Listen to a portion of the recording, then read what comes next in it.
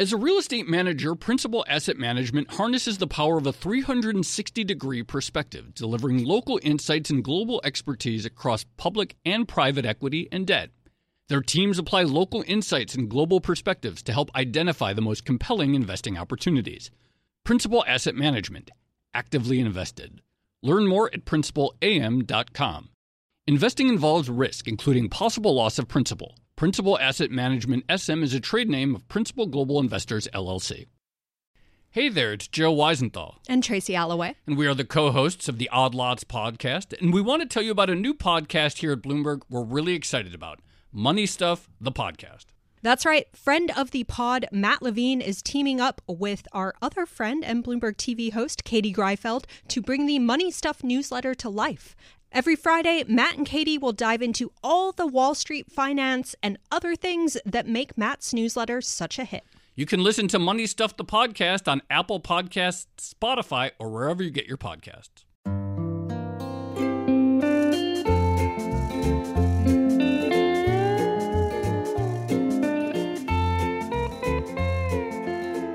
Hello and welcome to another episode of the Odd Lots podcast. I'm Joe Weisenthal. And I'm Tracy Alloway. Tracy, I know it's early morning time in Hong Kong where you are right now, but did you hear the big news while you were sleeping? Well, I'm trying to think. I guess I didn't. What was the big news while I was sleeping? Maybe you saw it before you went to bed, just that they freed the ship. Oh, yeah. Maybe that happened before you fell asleep. It did. That happened during the working day in Asia. They got it floating, and then they got it, I guess, more floating or more free. Yeah, it's good news for global supply chains. Global factories, retail outlets, everyone breathing a big sigh of relief as the Ever Given ship that was stuck in the Suez for 6 days. As of right now, we're recording this March 29th. New York time, 7 p.m. New York time, has been it's been freed. It's floating again. The thing that I really loved about, this very special week where we were all focused on this one container ship that was stuck in a canal was that, first of all, everyone suddenly took an interest in global shipping and transport and global trade, which is something that usually people don't necessarily think of that much, or at least they don't think about how stuff actually gets to them. People think about global trade, but not necessarily the infrastructure and the industry that kind of underpins it. So last week was a really good one for everyone to sort of sit back and consider how globalization actually works and how the flow of all these goods is actually affected. Absolutely. Also, everyone becomes a container ship expert overnight, but the good news is you and I are kind of experts because we've actually talked to one before. Hey, I have read 2 books on shipping, so I feel like I'm firmly up there as an expert. I'm joking, obviously, but fair enough. But I am, the next best thing because we did an episode back in January where we talked about container ships, and so that turned out to be very auspicious because then I knew 2 or 3 facts that I was able to put in tweets and stuff like that, which is, more than I would have otherwise been able to. Well, look, it was a great episode, and there are multiple issues affecting shipping at the moment. So we have the gridlock in traffic because of the coronavirus crisis and also the sort of changes in the direction of global trade. So, stuff getting really snarled between China and the US because lots of people in America are just buying more and more things during the pandemic. But then we also have a separate issue, which is that ships are so freaking big that A, they get stuck in canals, and B, they also contribute to that global snarling of shipping traffic instead of actually alleviating it. Exactly right. So back in January, we talked about the high cost of shipping these days. We spoke with Mark Levinson, who is the author of The Box, famous book, The Box, How the Shipping Container Made the World Smaller and the World Economy Bigger. And he said something on that episode, which was very auspicious or very timely, which was that a big part of the problem was that ships are just massive these days, and that creates its own problems for the logistical system of the globe.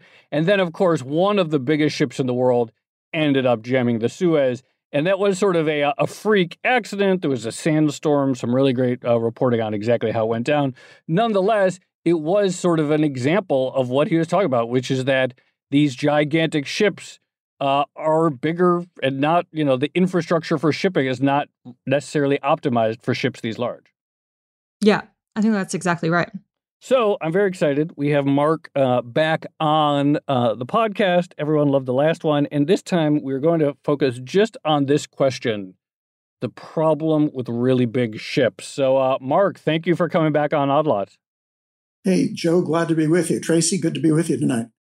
So the Suez is free again. The Ever Given has been floated. It went down the canal.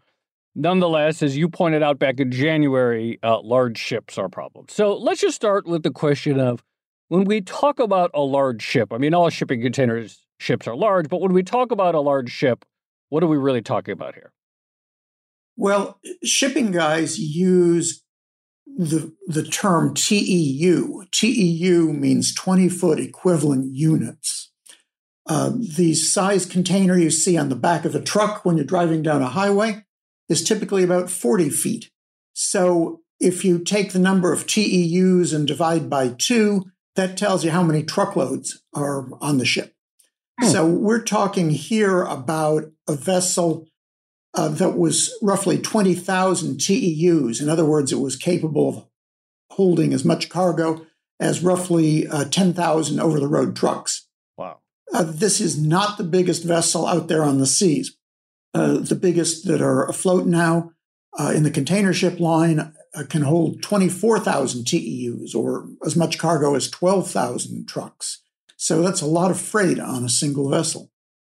So talk to us exactly about the economics driving the shift towards bigger ships. So, it's not like people woke up one day and said they're going to build big ships for the sake of it, or at least maybe some people did, but not everyone. There were supposed to be efficiencies that were targeted, right? The first modern container ship voyage was back in 1956. And the ship that made that trip was called the IDLX, and it carried 58 containers. Go from 58 to 12,000, and you can see the sort of growth that's gone on in this industry. Most of that time, ships got bigger, small step by small step. Okay, the next generation added a few hundred more containers at best. And so ships were getting steadily larger, but moderately so. And then in 2003, the ship line Maersk, which is based in Denmark, as I think everyone knows by now, decided, A, that it was in danger of running out of capacity, so it needed some big ships, and B, that it really wanted to get a jump on everybody else by having much bigger ships. And so it commissioned a series of 7 vessels. These ships, it turned out, were 60% larger than any other ships that were on the ocean at that point. That's not what had been advertised, but that's what turned out to be the case. So they were just hugely large compared to anything else that was at sea or in the order books at this point in time. Those Maersk ships, the first was called the Emma Maersk, came online starting in 2006. These very large ships, the Emma Maersk was capable of carrying about 15,000 TEUs, in other words, 7,500 truck-sized containers. And assuming that she was full, she could do that much, much more cheaply than any of the other ships being used in the industry. And so the competitors looked at this and said, we got to do something too. We've got to build ships at least as big as the Emma Maersk, or we're going to have higher costs. And yet they were faced with a dilemma, which was if they built bigger ships and everybody else built bigger ships, then there was going to be a whole lot of capacity coming onto the market, and that was going to cause a problem too. Most of the ship lines ended up building bigger ships, and you started to see around 2010, you started to see ships of 18,000 TEUs going on. And now they've been up into the high teens and then into the 20s, such as the one that was just stranded in the Suez Canal. And now we're talking 24,000 TEUs. Do they save money? Well, they save money on the ocean leg of the transport if the ship is full or close to full. For most of the past decade, the ship lines had this problem that there wasn't all that much cargo. They had really overestimated the growth in international trade. And so they were running these enormous ships around the oceans half empty. And that was a recipe for losing a lot of money. Many ship lines went bust. Others were forced to merge. And the pandemic kind of bailed out the shipping industry. When Americans couldn't take vacations and Europeans couldn't take vacations, they couldn't go out to the restaurant, they couldn't go to a concert, couldn't go to the theater, they started spending their money on stuff. And all of a sudden, the ships got full of factories in Asia revved up, and all this cargo was filling these vessels really for the first time.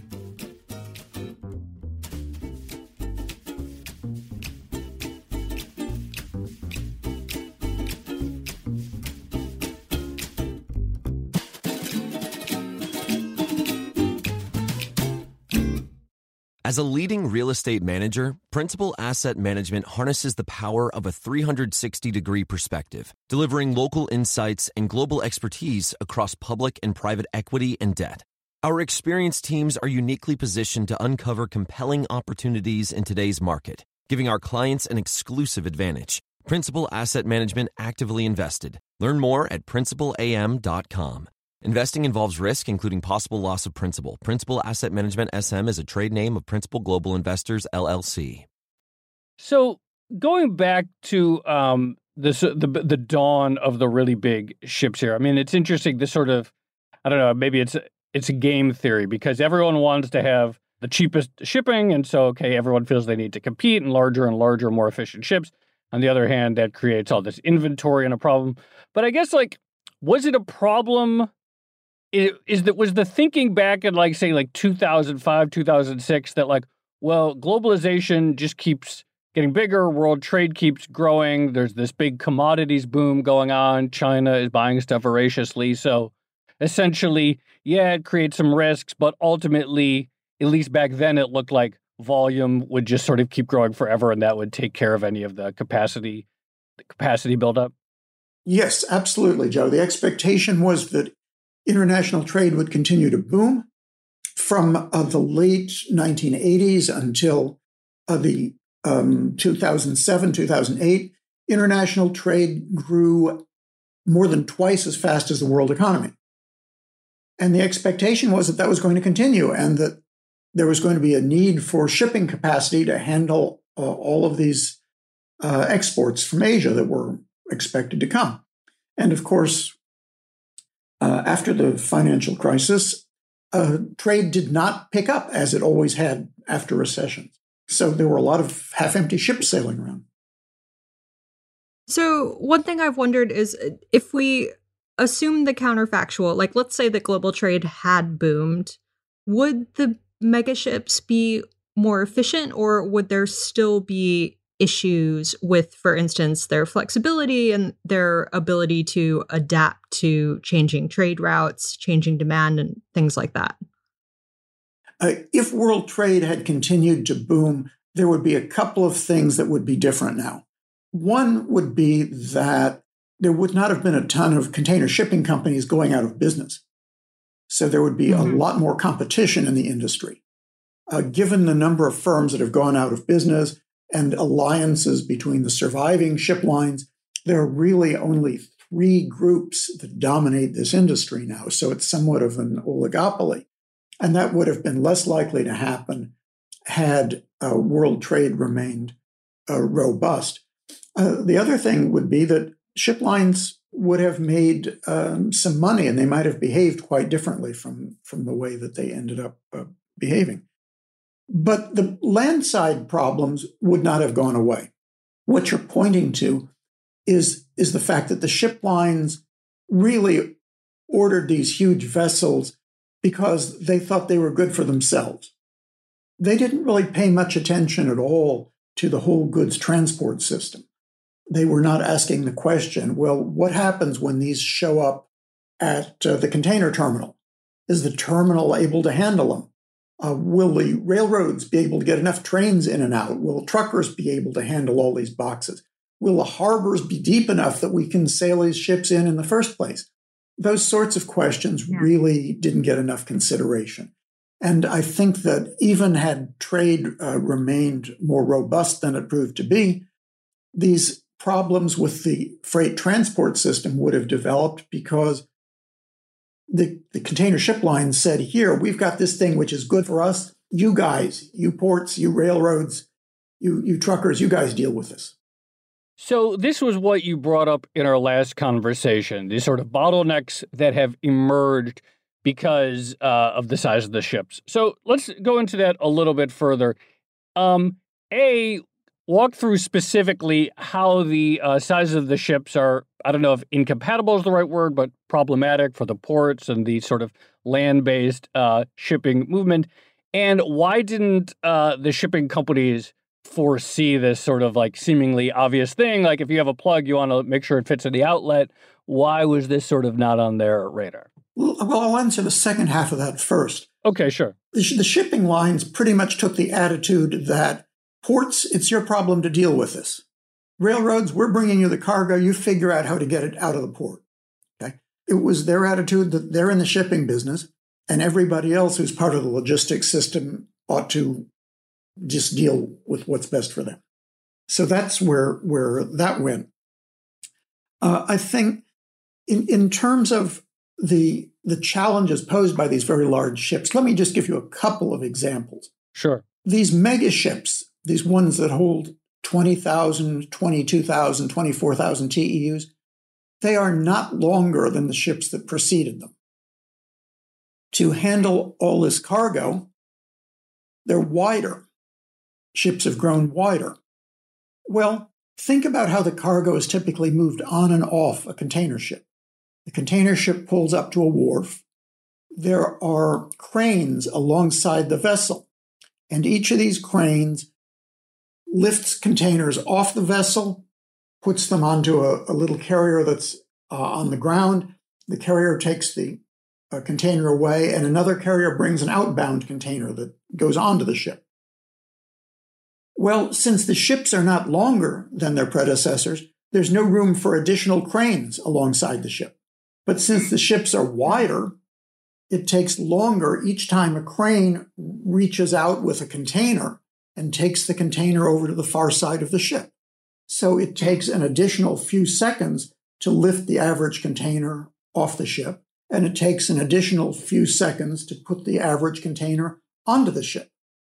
That may not sound like much, but you're multiplying these few seconds times thousands upon thousands of containers, and all of a sudden you're delaying the vessel. Okay, it's stuck in port for longer than it wants to be stuck in port because they can't get the ship discharged and reloaded in time. So the cargo is delayed. There have been numerous examples where ships left China late. At some points, 30 or 35% of the vessels leaving China have been behind schedule. There have been sailings canceled because a ship couldn't complete its sailing in time to do the next sailing. And these are a result of the difficulty of loading the ships and also of the fact that these vessels were built to steam slowly. In previous iterations, container ships were able to travel somewhat faster.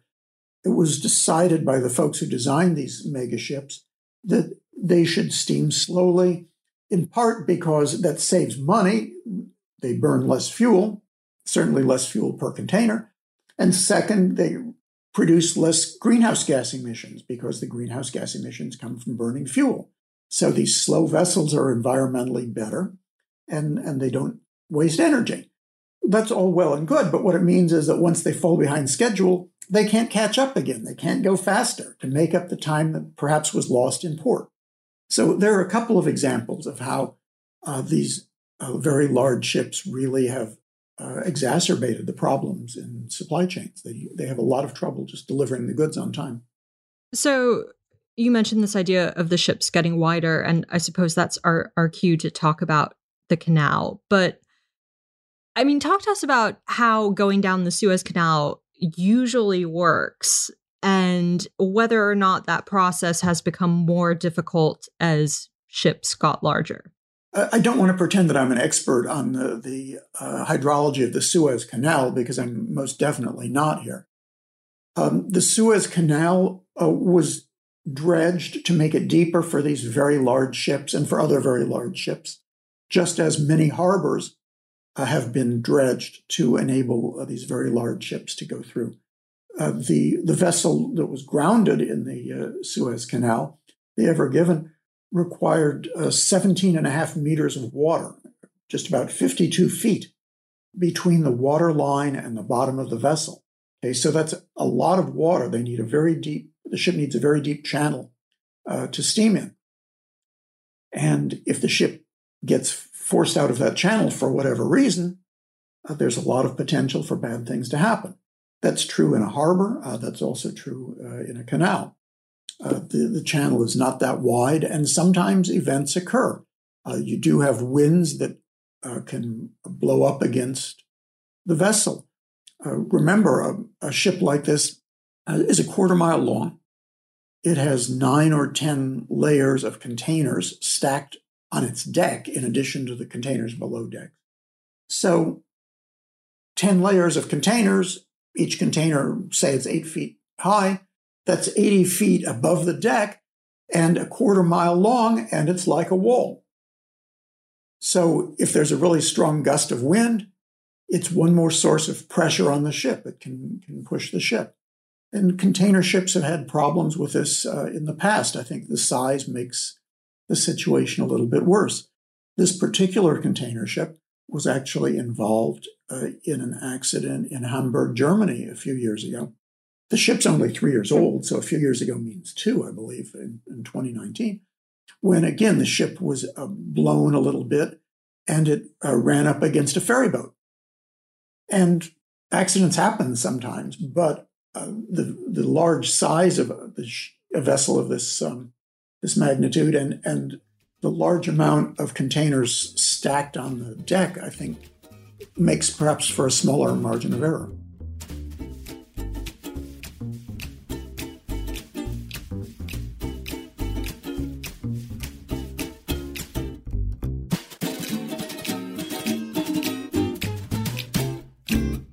As a leading real estate manager, Principal Asset Management harnesses the power of a 360-degree perspective, delivering local insights and global expertise across public and private equity and debt. Our experienced teams are uniquely positioned to uncover compelling opportunities in today's market, giving our clients an exclusive advantage. Principal Asset Management actively invested. Learn more at principalam.com. Investing involves risk, including possible loss of principal. Principal Asset Management SM is a trade name of Principal Global Investors, LLC. Hey there, it's Joe Weisenthal. And Tracy Alloway. And we are the co-hosts of the Odd Lots podcast. And we want to tell you about a new podcast here at Bloomberg we're really excited about. Money Stuff, the podcast. That's right. Friend of the pod, Matt Levine, is teaming up with our other friend and Bloomberg TV host, Katie Greifeld, to bring the Money Stuff newsletter to life. Every Friday, Matt and Katie will dive into all the Wall Street finance and other things that make Matt's newsletter such a hit. You can listen to Money Stuff, the podcast on Apple Podcasts, Spotify, or wherever you get your podcasts. Zooming back out to the sort of global situation that we have right now, and it's ongoing, and there's all these delays, and every retailer last quarter talked about that. How does, this phenomenon of super large ships creating tension at the ports, obviously it's been going on for a while, but how in this current environment are they, the sort of mismatch between the capabilities of the ports, the transportation system, and the size of the ships? How is that exacerbating the current issues that we're seeing with trade all over the place? Well, the problems in the ports, I think, tend to slow down. Once the ship gets there, it has to unload, right? Has to discharge its cargo. We've certainly had some complaints in the United States that these ships were not waiting to be fully loaded. They wanted to get back to China, and they wanted to take empty containers with them back to China, just so there could be more Chinese exports. There have been complaints from the U.S. farm sector that farm goods that normally move in containers haven't been accommodated. Typically, the westbound freight on the Pacific moves at a much lower rate because most of the cargo is coming east from Asia to the United States. And so these guys are looking to send containers of soybeans or of meat products or other things to Asia. And they're complaining they can't get enough containers because as a result of the mess in the ports, the ships just want to get out of there and won't wait for the outbound containers. So that is one example of the sorts of problems that people are seeing. When you have an event like happened in the Suez Canal, well, some vessels decided to go around Africa to get between Asia and Europe. Well, that's a longer trip. Okay, that adds 2 to 3 weeks to the trip between Asia and Northern Europe. If each trip is going to take a longer period of time, that means the vessel can't make as many trips over the course of a year, which means it can't carry as much cargo over the course of a year. And so you can see that there's going to be even more pressure, for a while at least, on the supply chain. So we talked a little bit about this in the intro, but one of the great things about this whole shipping drama has been that people are talking about these transport issues in a way that they don't usually talk about. And you make the point in your book that the whole field of economics kind of persistently underestimates or ignores the costs embedded in transport, like the idea that there might actually be frictions. When people talk about competitive advantage, they usually talk about frictionless transactions. And I think you even cite the old example of, England versus Portugal. The economist who came up with that never actually took into account transport costs when they said that, it might be cheaper for England to do this and for Portugal to do this, then they can just trade with each other. Do you think the situation in global shipping, the fact that we were all absolutely fascinated by the Ever Given for the past week, do you think that's going to change that at all? Are people going to be more focused on the frictions caused by global transport or involved in global transport because of these issues? Absolutely. And that's a wonderful opportunity to give a shout out to my latest book, which is called Outside the Box. It talks about these problems with supply chains, and it explains why businesses that built these long supply chains systematically underestimated the risk. Okay? They made decisions about where to produce things, typically in Asia, by looking at production costs and transport costs, and they didn't pencil in the cost if, say, the goods don't arrive on time. Well, that can be a very significant cost. And when that happens, then all of the money that you saved on production may not turn out to be such a great deal. So I think we've seen a lot of companies now begin to reassess whether these supply chains make sense constructed as the way they have been. We've seen in the United States, which is the place where we've got the best data on this, you've seen a lot of companies keep more inventory than they used to, right? It used to be that companies didn't want inventory. Everything was going to be just in time. Inventory is wasteful. Well, inventory is insurance, right? Inventory gives you something to sell in case your next delivery doesn't make it on time. So even though there's a cost, firms have been keeping more inventory.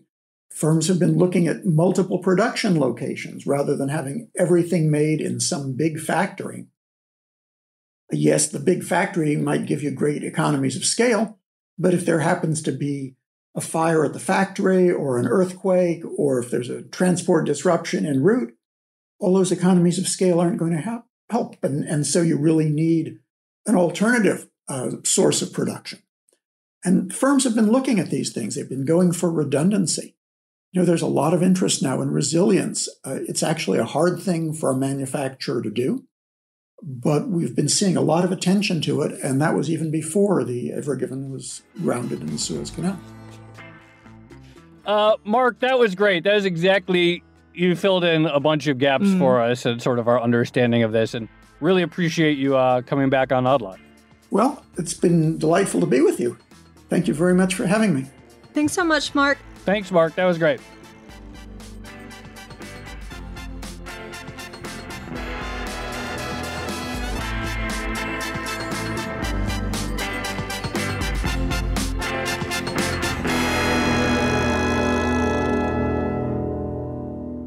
I found that very helpful, Tracy. I mean, I sort of had some sense that the size of the ships was creating specific problems at the port.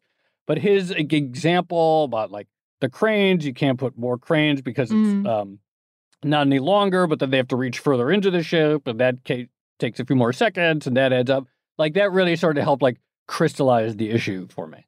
Yeah, the great thing about talking to Mark is he brings this fantastic economics perspective to global shipping, which I think, not everyone does.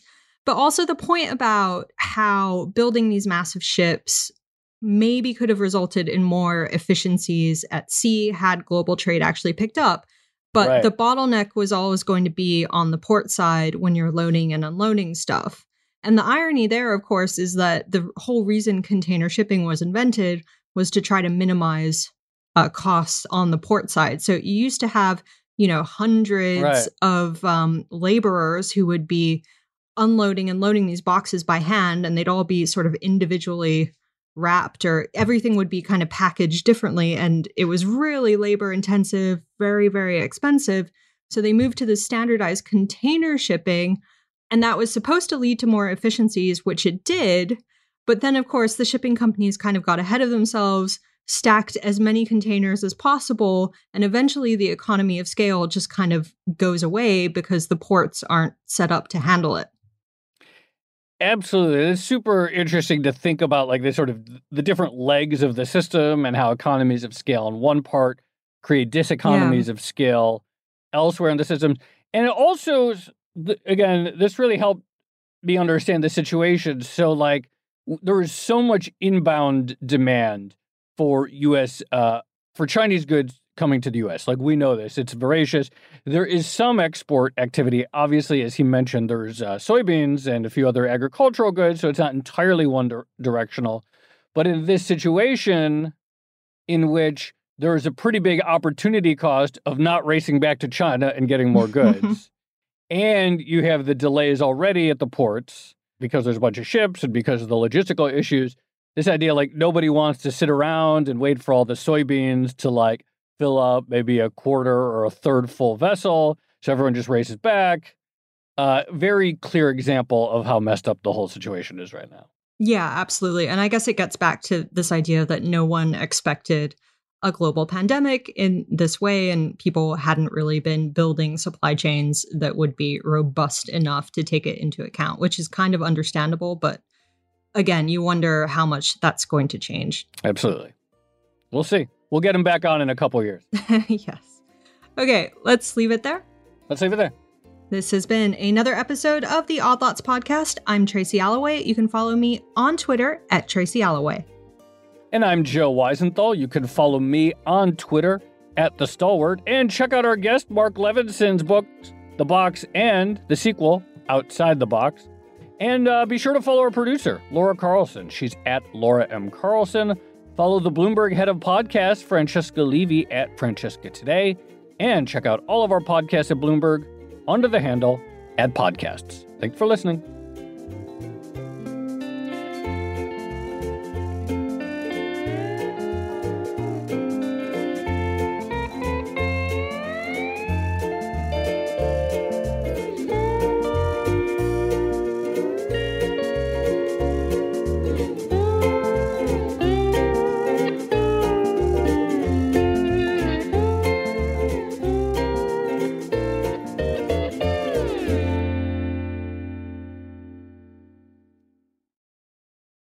Hey there, it's Joe Weisenthal. And Tracy Alloway. And we are the co-hosts of the Odd Lots podcast. And we want to tell you about a new podcast here at Bloomberg we're really excited about. Money Stuff, the podcast. That's right. Friend of the pod, Matt Levine, is teaming up with our other friend and Bloomberg TV host, Katie Greifeld, to bring the Money Stuff newsletter to life. Every Friday, Matt and Katie will dive into all the Wall Street finance and other things that make Matt's newsletter such a hit. You can listen to Money Stuff the podcast on Apple Podcasts, Spotify, or wherever you get your podcasts.